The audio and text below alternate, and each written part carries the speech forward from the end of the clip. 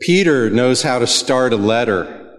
So if you ever need to be encouraged in your faith in Christ, just read the first few verses of either one of his two letters, and it will charge you up, like this one will. 1 Peter chapter 1, verses 3 through 9. Blessed be the God and Father of our Lord Jesus Christ. According to his great mercy, he has caused us to be born again to a living hope through the resurrection of Jesus Christ from the dead, to an inheritance that is imperishable, undefiled, and unfading, kept in heaven for you, who by God's power are being guarded through faith for a salvation ready to be revealed in the last time. In this you rejoice, though now for a little while, if necessary, you have been grieved by various trials, so that the tested genuineness of your faith, more precious than gold that perishes, though it is tested by fire, may be found to result in praise and glory and honor at the revelation of Jesus Christ. Though you have not seen him, you love him. Though you do not now see him, you believe in him and rejoice with joy that is inexpressible and filled with glory, obtaining the outcome of your faith, the salvation of your souls. The Lord bless the reading of his word. We are coming to what some people regard as the end of the book of John today. Now, it turns out that after the book of John ends, there's another chapter. So it doesn't actually end at the ending. But it is an ending, and it has a conclusion and a statement that says, so now. And that so now is the so now for the whole book of John. And it tells you exactly what to do with what you've learned in the book of John. Then there's another chapter, another story. Some people call it an epilogue. And that's what we're going to deal with next time. I don't know if we'll deal with all of... Chapter 21 is the last chapter in the book of John. And that's where you have this story where the apostles go fishing again and, all that. I don't know if we'll cover all of that in one Sunday. That could happen. But today, we've come to the story that's kind of the last story, except for there's one more after that, and the conclusion. And the story we're coming to is in John chapter 20.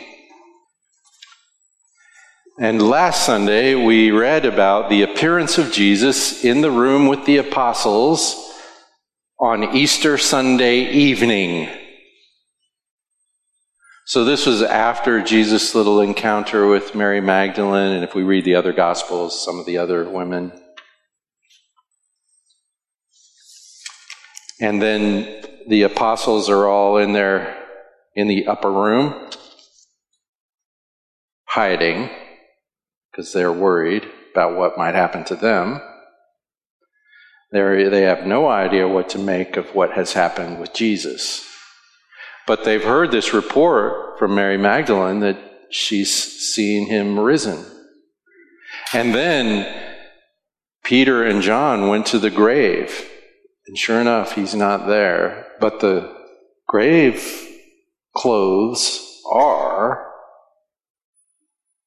And John told us in the middle of the chapter then that that's when they really started to get this thing about the resurrection. Up until then, the death and resurrection of Messiah, in spite of the fact that it's revealed to us kind of clearly in the Old Testament, was not something they had the mental gear to anticipate.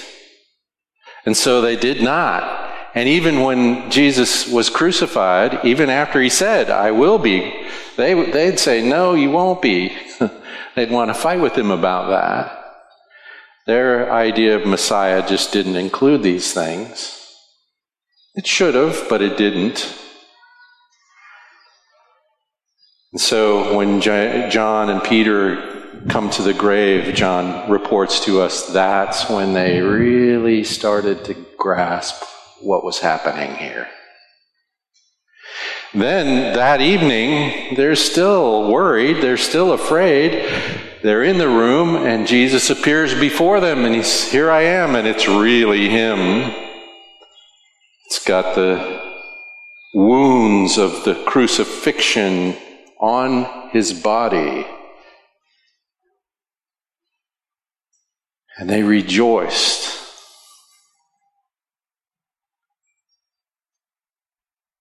Jesus declares peace to them. Jesus announces, if he doesn't impart in that very moment the giving of the Spirit. Then in verse 24, we read this, but Thomas, one of the 12, called Didymus, in some translations you'll see that translated, it means the twin. Anyway, we don't know if it's his name or a description of what kind of person he was, but in any case, Thomas was not with them when Jesus came. There's no explanation given for that, he's just not there. So, of course, the other disciples, when they see Thomas, they're saying, we've seen the Lord, we've seen the Lord, we've seen the... I imagine they described the whole experience. Including, he showed us his hands inside. It was really him. And Thomas says, unless I see his hands, the imprint of the nails, put my finger into the place of the nails. Touch. Like, I want to know it's not some kind of ghost or apparition. Now, we sometimes, Thomas, of course, has a nickname. He's called Doubting Thomas. Poor guy. I'm not sure he's any more doubting than any of us, but in any case, he's a little more straightforward about things. We read about Thomas back when Jesus said, we're going to Jerusalem, and says, well, let's go too so we can all die. That gives you a little glimpse into something of his personality, maybe. Now, you could say Thomas was sort of being sarcastic and, he was arguing against the idea of going to Jerusalem, but you might also say Thomas was expressing his commitment to Christ. If he's going, I'm going, even though we're all going to die. This gives you some glimpse maybe into what kind of person Thomas was, but now he says, unless I see it, put my finger in the nail print, put my hand into his side. Ugh. What's he saying? He's saying, I need to witness it myself.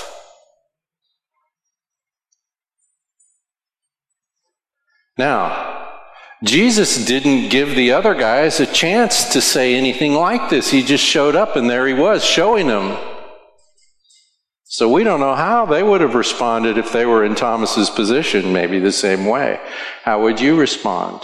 Maybe the same way, but apparently not the same way. We'll come back to that. So there they are, and Thomas has said this. He says, I will not believe unless I see it, unless I touch it, Well, so there they are, 8 days later. So really, like the way they count days, this is the following Sunday. A week later. And there they are again, and now Thomas is there. The door's still locked. They are still afraid of what might happen to them. And again, well, we just have a repeat of the same exact experience for the sake of Thomas. Now, I don't know about you, but this reminds me of what Jesus said when he said, I will not lose a single one. So just because Thomas isn't there doesn't mean Jesus is losing track of Thomas. But he says, he shows up again just the exact same way, and he says the exact same thing, peace be with you. And then he looks at Thomas. I can imagine Thomas, like, I don't know,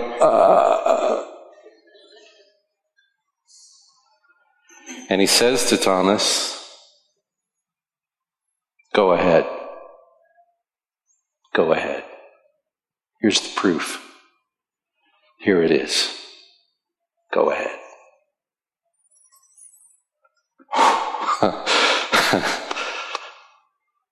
Wow. Reach here with your finger and see my hands. Reach here with your hand and put it into my side.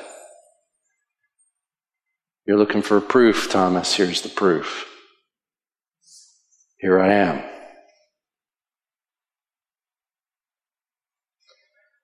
And then he says, don't be unbelieving. Don't be unbelieving, but believing. You see, in encountering Christ, there's a separation of souls into unbelieving and believing. And Jesus is looking Thomas in the eye and he's saying, don't go there, stay here.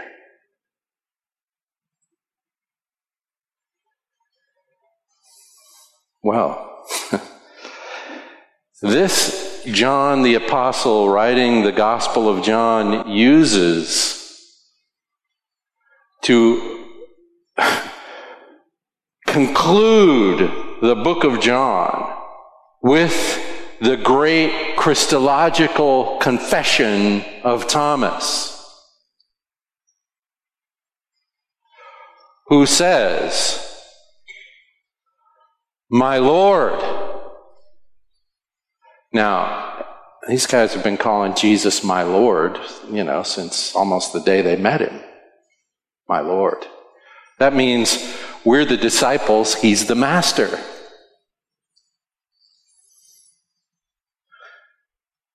But he doesn't stop there. He's not just saying, oh, it really is you, my Lord. He says, my Lord and my God.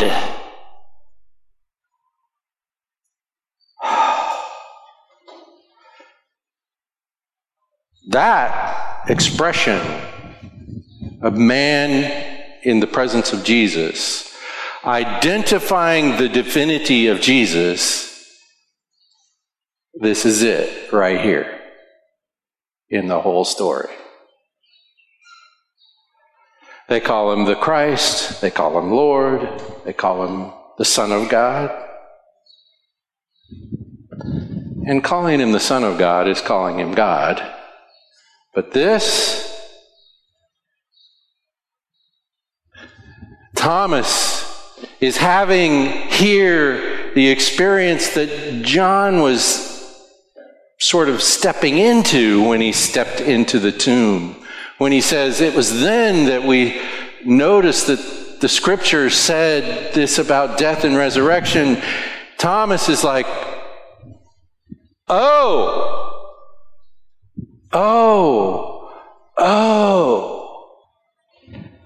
my Lord and my God. When he realized the reality of the resurrection, Thomas confesses the divinity of Jesus, the man risen from the dead.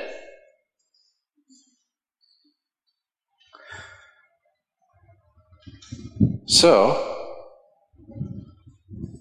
John says, so then, after telling us this story of Thomas, and Thomas concluding this story by saying, my Lord and my God, John says, so then,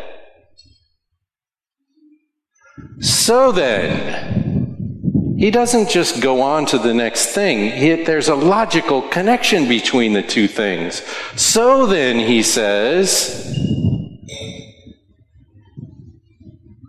many other signs Jesus also performed in the presence of the disciples, which are not written in this book.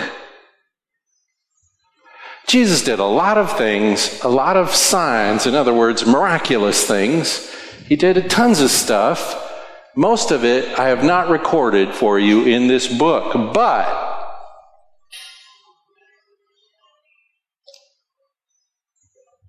these are written for a reason. I'm sorry, I left out something. When Thomas says, my Lord and my God, Jesus says, he responds to that, you believe because you've seen me. Sometimes when they translate that, they make it a question. Do you believe because you've seen me? I think it's a statement. You believe because you've seen me.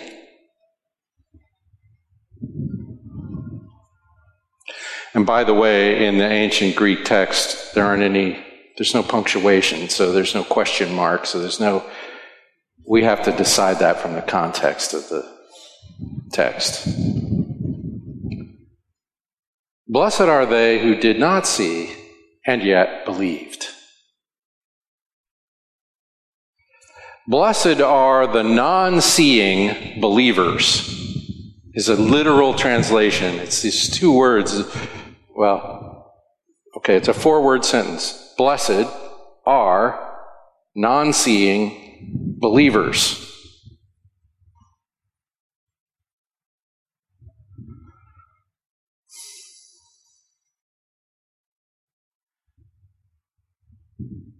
Who are the readers of the book of John, including you and me. The non-seeing believers.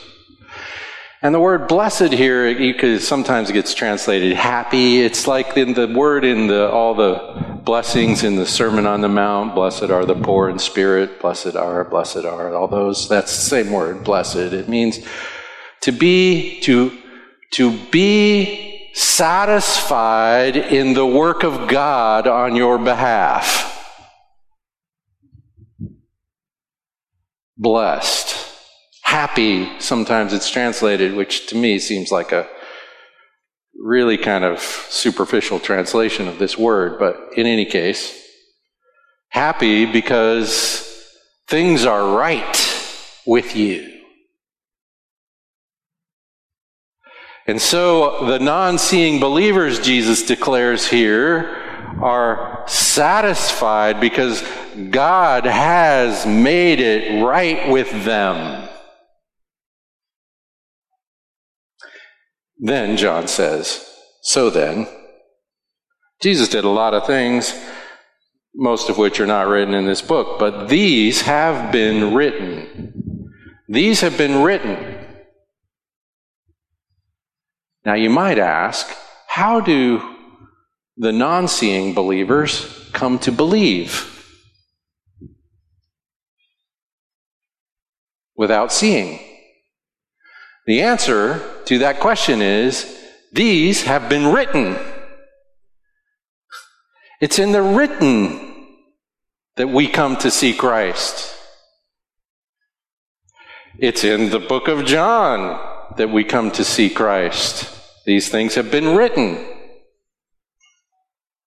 Now, I would also say to you, by the way, that itself will not be sufficient.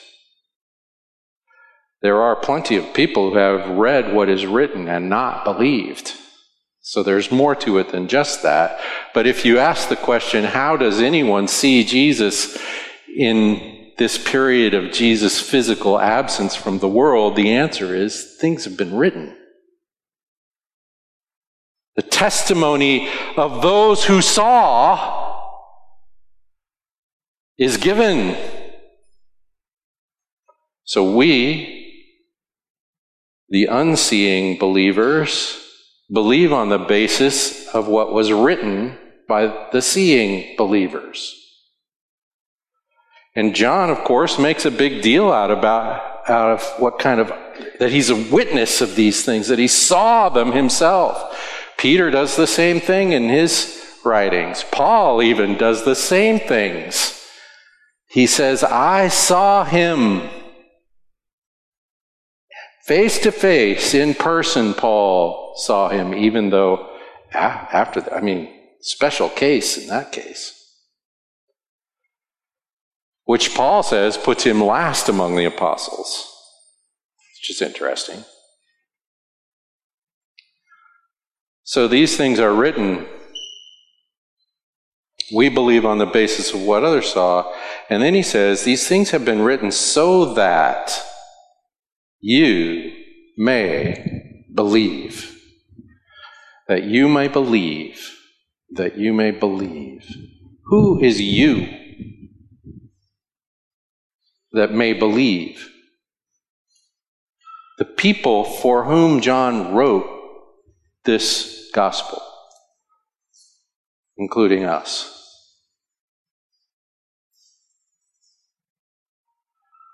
So we have a great statement of the purpose of the whole book of John. To lead people to trust, to believe. That's why, as we've studied through the book of John, we keep coming back to that, because it's present. It's woven through the whole thing. It keeps on saying it. These things are written. What's written? Chapter 1, in the beginning was the Word. At the end of chapter 1, John the Baptist identifies Jesus as the Lamb of God who takes away the sins of the world. Nathanael, the day he meets Jesus, and Jesus says, I saw you sitting under the fig tree. Nathanael declares him to be the Son of God, the King of Israel. Jesus says something similar to what he said to Thomas. You believe because I say I saw you under the fig tree? I'll give you bigger reasons than that.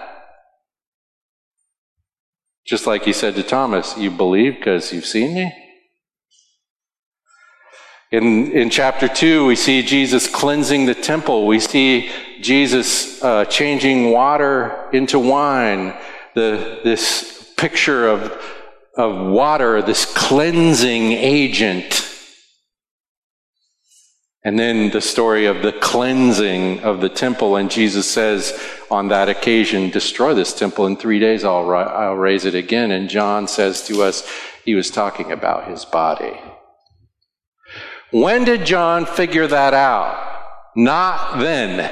He even tells you right there in the text, I didn't know what he was talking about then, but now I do. These are written. He has this conversation in chapter 4 with the woman at the well. If you knew who you were talking to, you'd ask me. I'd give you living water. What's living water? The Holy Spirit. We know that because in chapter 7, Jesus identifies living water, or John does, as the Holy Spirit, which he will give. He heals the official's son without even seeing him. The official comes, he says, my son is sick. Jesus says, well, go on home. He'll be okay. And he is. We see the man at the pool Again, we're on this water thing, and the Son of God, the Son of Man, the sent one, heals the man by the pool. He says, get up and walk. Oh no, it's the Sabbath. This is what first gets Jesus in the line of fire. Then in chapter 6, the feeding of the 5,000. Remember, we're picking stuff out here. We're picking stuff out. And then after the feeding of the 5,000, Jesus walks on water.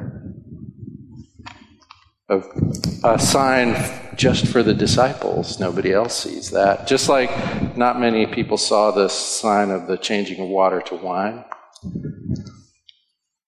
And then in chapter 6, Jesus starts talking about being the bread of life after feeding the 5,000. See how John's illustrating who Jesus is by what Jesus has done. He says he's the true manna. He says, if you don't eat my flesh and drink my blood, and that throws people, of course. They don't realize he means that in that symbolic, spiritual way. What's he talking about? In chapter 7, the issue is, where is he from? And the question is, are you the Christ? In chapter 8, he's the light of the world, and he has this argument about who the children of Abraham was, and he says, before Abraham was, I am. Oh man, that really got them upset, because I am God. That is what Thomas finally notices when he says, my Lord and my God. In chapter 9, he heals the man born blind, and then after that we have a long discussion about the light of the world.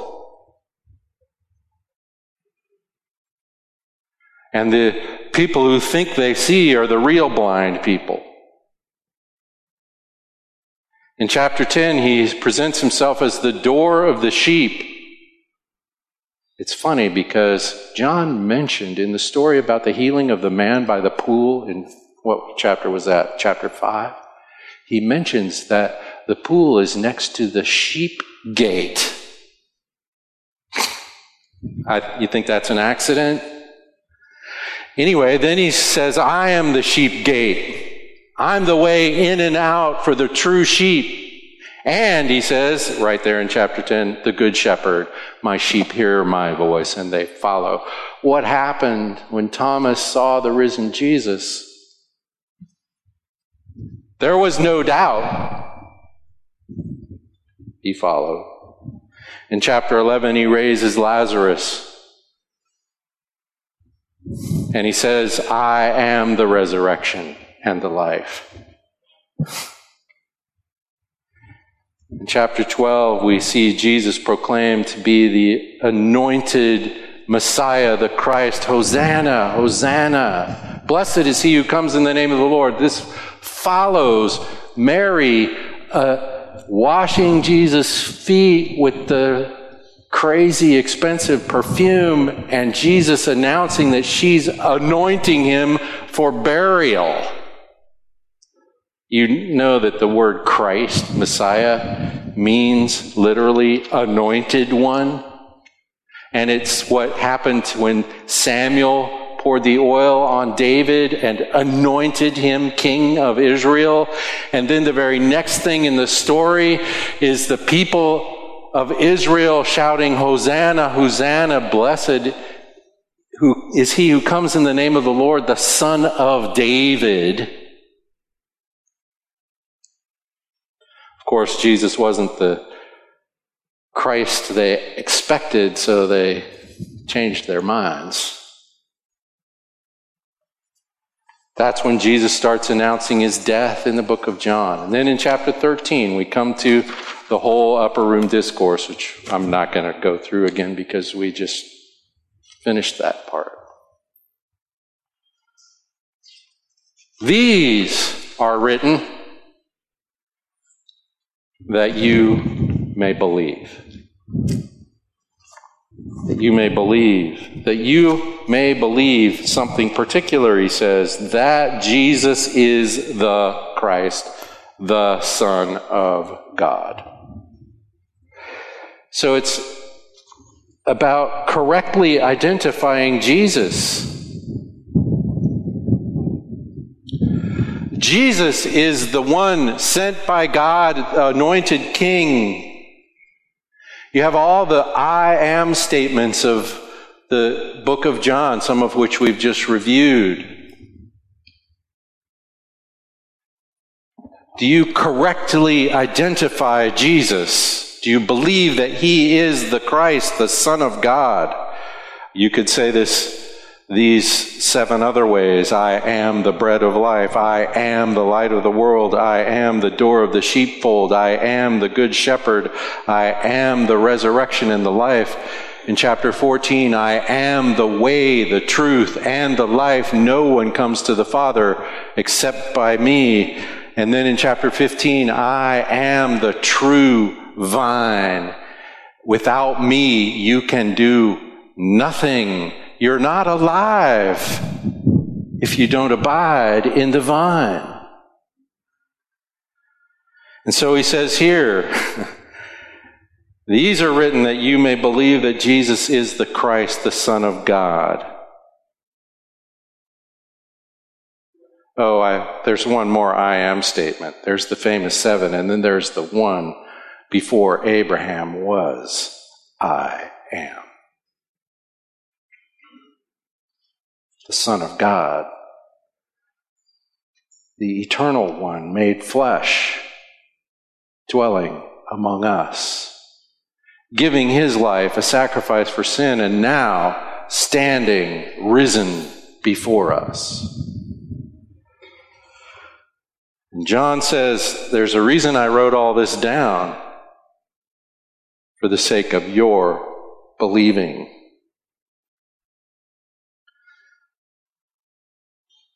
Well, that's not all. He says that believing,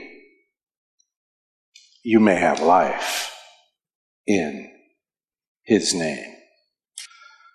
That you may trust him, and trusting him, have life in his name.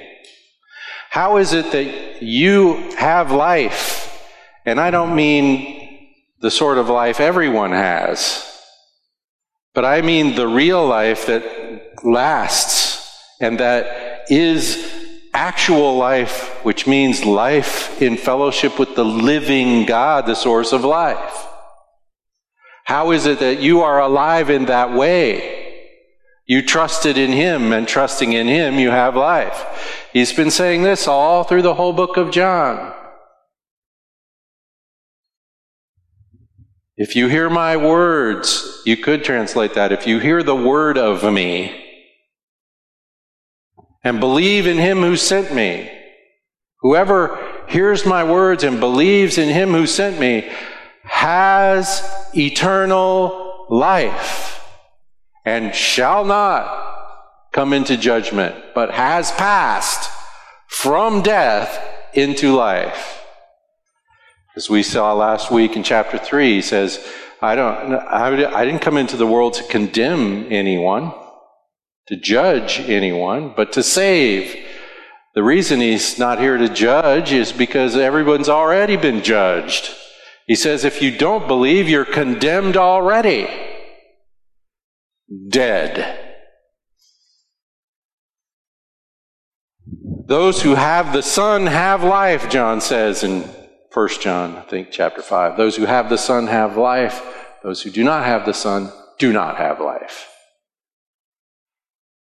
And so he says, I've written down the story, my account of the story, which is so different from the other 3. But my account of the story, I've selected these things to write for you, these signs. And you could argue that everything Jesus ever does in the book of John is some kind of sign, because it is always, he says, always, every time, all the time, the simple obedience of the Father's command at all. He's only doing God's business. He never does anything else. And so everything he does is a demonstration of the glory of God on the earth. And John says, I've told you the ones I've told you because I picked the ones that I thought would help you the best to trust him, and in trusting him, be alive and not dead.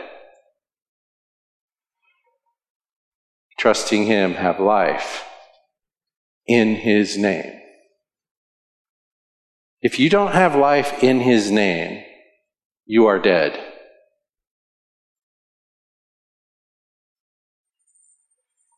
So I would say what Jesus said to Thomas is what the whole book of John says to everyone, us included. Jesus says to Thomas, don't be unbelieving, be believing. Now, this, I think, is mostly about people coming to where Thomas came and going, oh, coming to where the apostles came and saying, oh, I believe. That, that first decision to be believing and not unbelieving. But here's the thing. You've been a Christian maybe for a few days. Are you done? How do you walk in the Christian faith? Believing in him, and by believing, having his life. This is always the foundation and always the ground from which we operate. This is why when Paul describes the right response to the gospel in Romans chapter 12, I beseech you therefore, brothers, by the mercies of God, according to the gospel you've now heard, because I've so well elaborated it, according to the gospel, that you present your bodies a living sacrifice. Here's a way you could say that. Believe. Trust yourself to him. When he says present your bodies as a living sacrifice, holy, acceptable to God, that's all that means. Trust yourself to him. Put yourself in his hands. That is the same as believe that you may have life in his name. That's all. Now, after that, he says, and don't be conformed to this world. That's a way of saying, don't be unbelieving. Don't lapse back into unbelief, but be transformed by the renewing of your mind, so that you are always correctly identifying who Jesus is and what he has done and your place in his economy, his kingdom, his association, his fellowship, his life.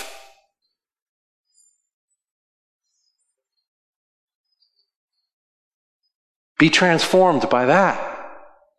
If you are seeking a transformed life, Christian, what do you do?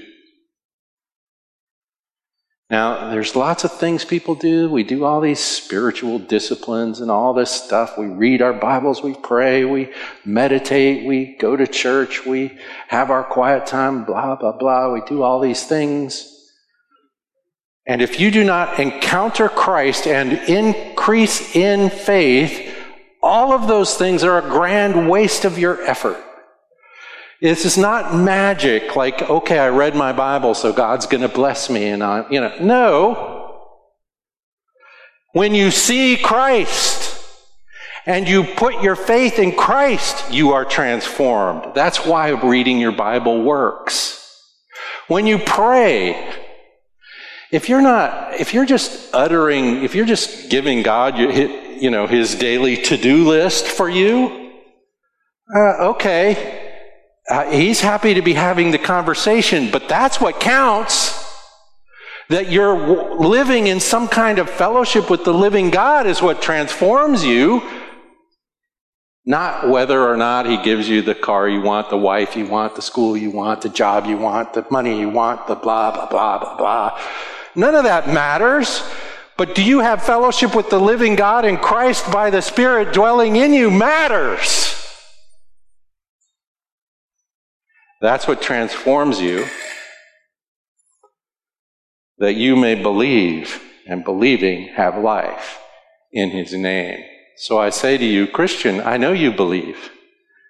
You believe. Thomas believed, the apostles believed, you believed. You didn't have to stand there in front of, I'm sorry, I have to rephrase that. You didn't get to stand there in front of Jesus and have him say, here I am.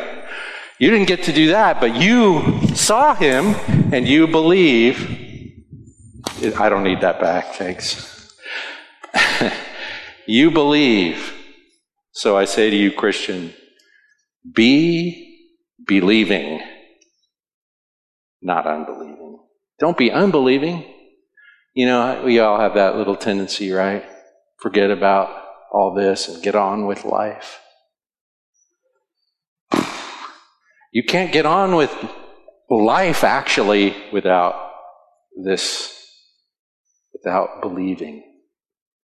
Be believing. Be believing.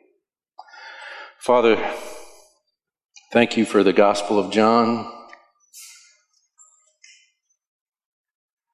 for the love of Christ that you gave your only Son. You so loved the world that you gave your only Son, that whosoever believes in him shall not perish, but have eternal life.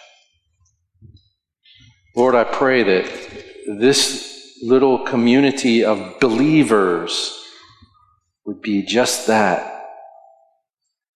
People who walk trusting in the goodness of God in Christ, the fellowship of the Spirit, and come to exude the love of God, the gospel, the word of God, the message of Christ, so that other people may believe and have life in his name. Thank you, Lord. Amen.